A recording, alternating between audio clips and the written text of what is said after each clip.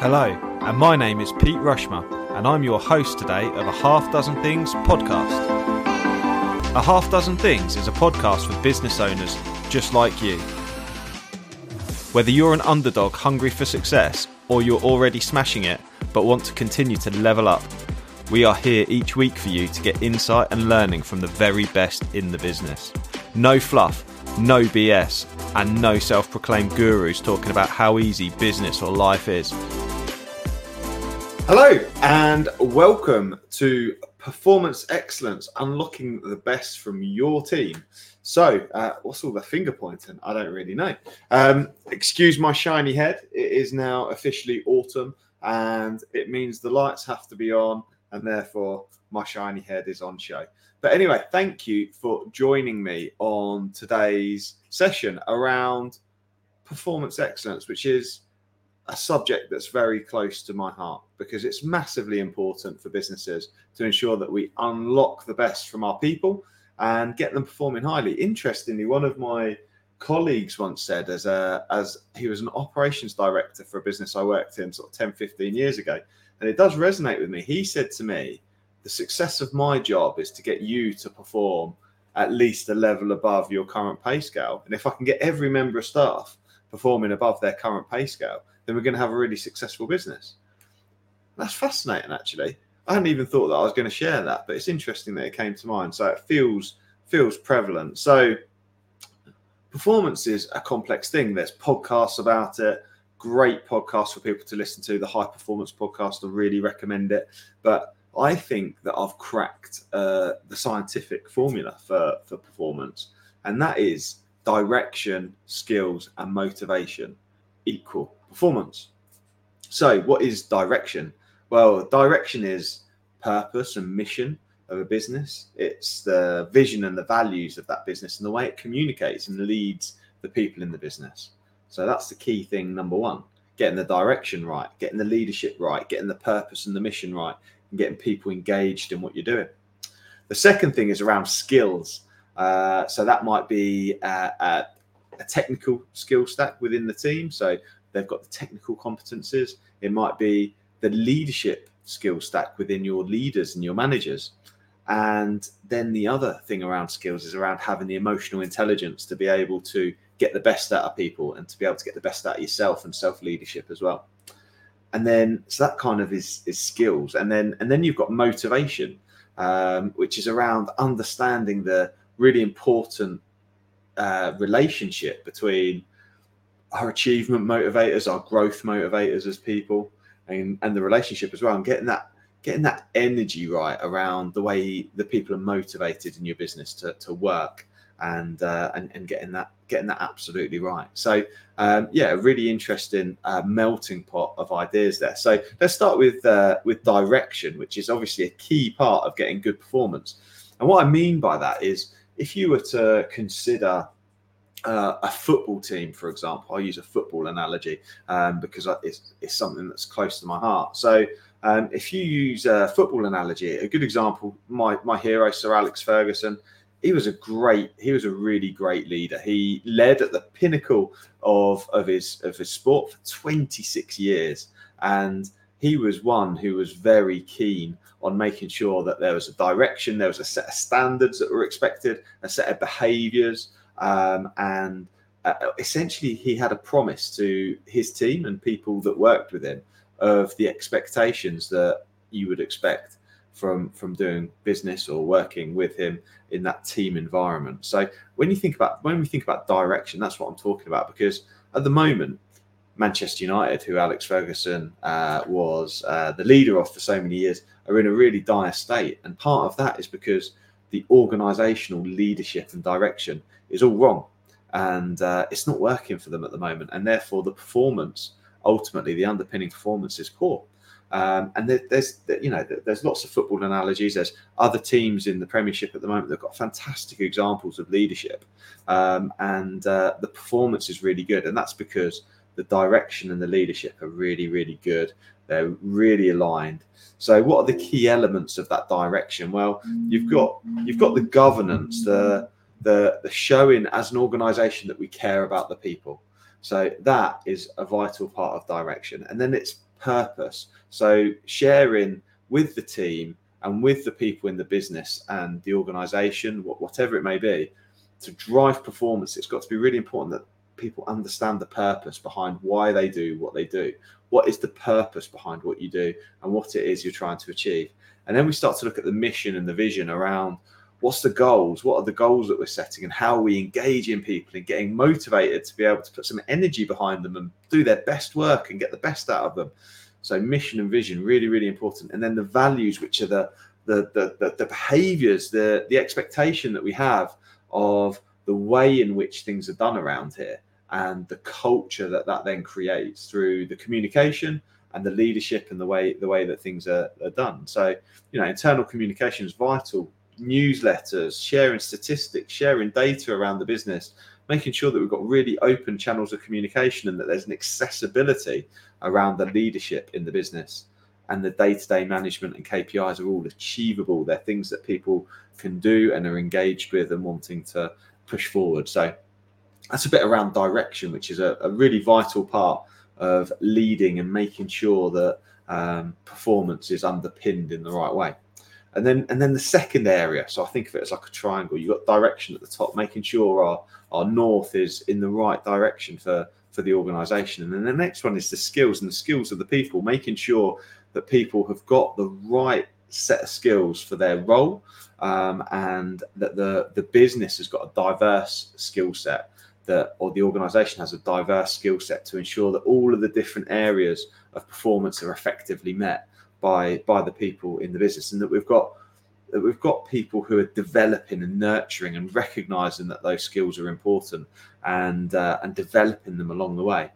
Steve Bartlett, in his book Happy Sexy Millionaire, talks about what's called a skills stack, which is essentially a set of skills, and that somebody doesn't necessarily need to be perfect. They don't need to be 100 at every one, but they might have 80 of this and 80 of that and 80 of that, and that skill set is a perfect recipe for someone to be able to fulfill the requirements of their role really well. So skills are really important. And then I talk about people being able to fail safely. So understanding that failure is a learning mechanism, and it's a skills mechanism, and it's an opportunity for development. So this kind of aligns a little bit with the direction and the leadership, but also around skills, around nurturing those analytical skills and problem solving skills to be able to overcome challenges. And then we've got things like personal development, technical skills, having a lifelong commitment to learning. One of the things that I found when I was a young person, and I went to school, was that it felt like learning ended as school finished. You got to 16 or 18 or whenever you finished your formal education, and that was the end of it, right? But actually, the best organizations are the ones that nurture and really nurture sort of ongoing skills development within their businesses and organizations, where it's really important that people practice, they try new things, they can fail safely, and they can start to develop some of those things. Hi, it's Pete from Flagship Partners. We're proud to sponsor a Half Dozen Things podcast. Flagship Partners help their clients become safer, greener, and greater through a range of consultancy and training services. We offer audits through to risk assessments, contracts through to support with managing your culture, all the way from mandatory training through to management training as well. So if you need any support, please do get in touch with Flagship Partners today. And then what's really important is that we then further nurture skills. So as people develop through the organization and come into leadership roles, that we develop them as leaders, because one of the issues we have is that often the people who are technically the best at their role and technically most capable will often be sort of thrusted into leadership and management and supervisory type positions, and we don't tend to then, some organizations won't then nurture the skills that are required to be able to deliver that.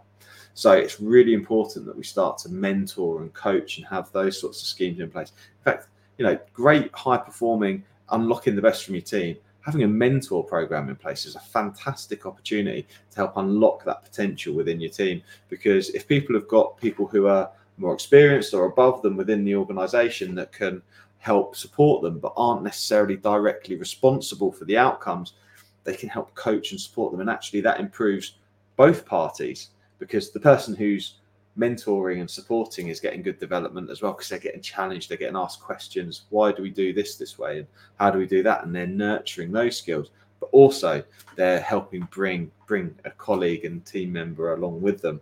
So I really recommend setting that up, and then also understanding the skills around getting people in the right mindset to be able to work, not just technically and actually and physically, but also making sure that people are of the right mindset. And that kind of leads me on to understanding, that ultimately people need to be able to think, there's fundamental human skills that are really important.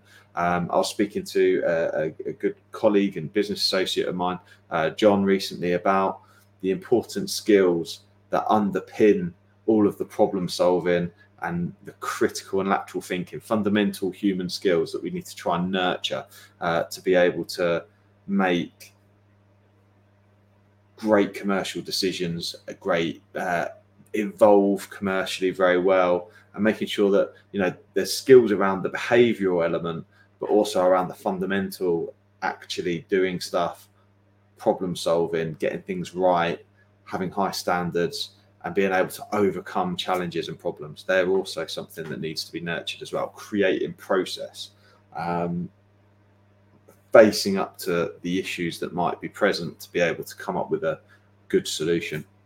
Really, really vital skills to be able to drive performance. Okay, so lots of things to think about from a skills point of view. So that's element number 2.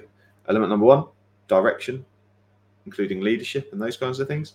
Number 2, skills.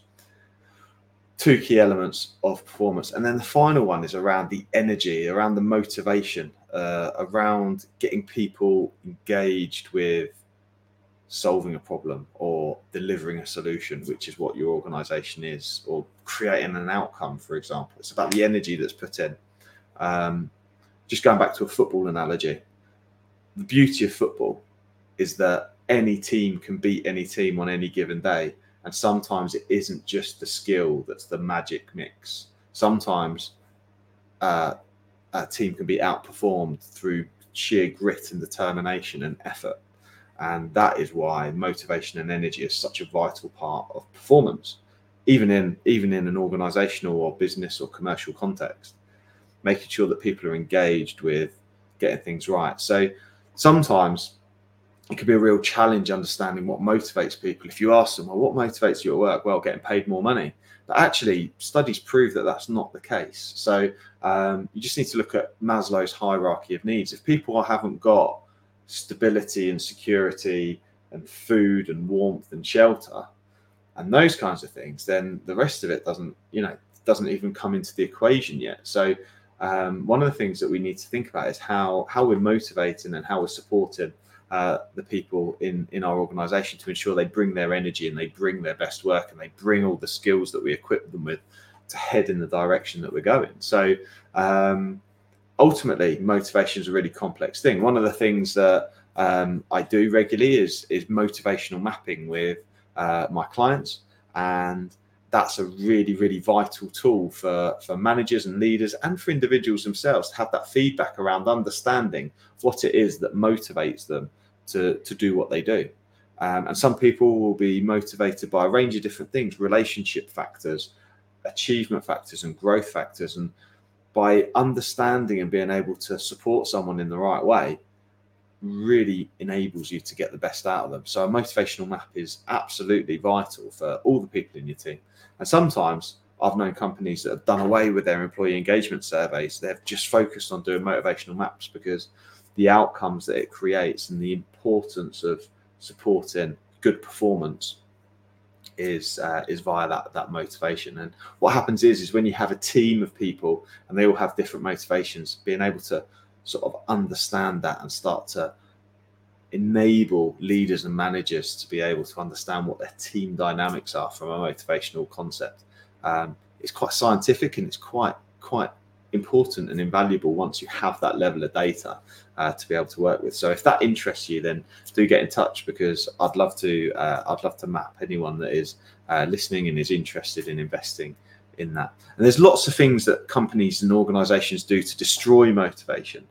For example, poor annual appraisals, not having regular one-to-ones, taking away benefits without really explaining why that might be the case, and introducing or having accepted practices which are then sort of taken away with no real reason or no real rhyme or understanding to them.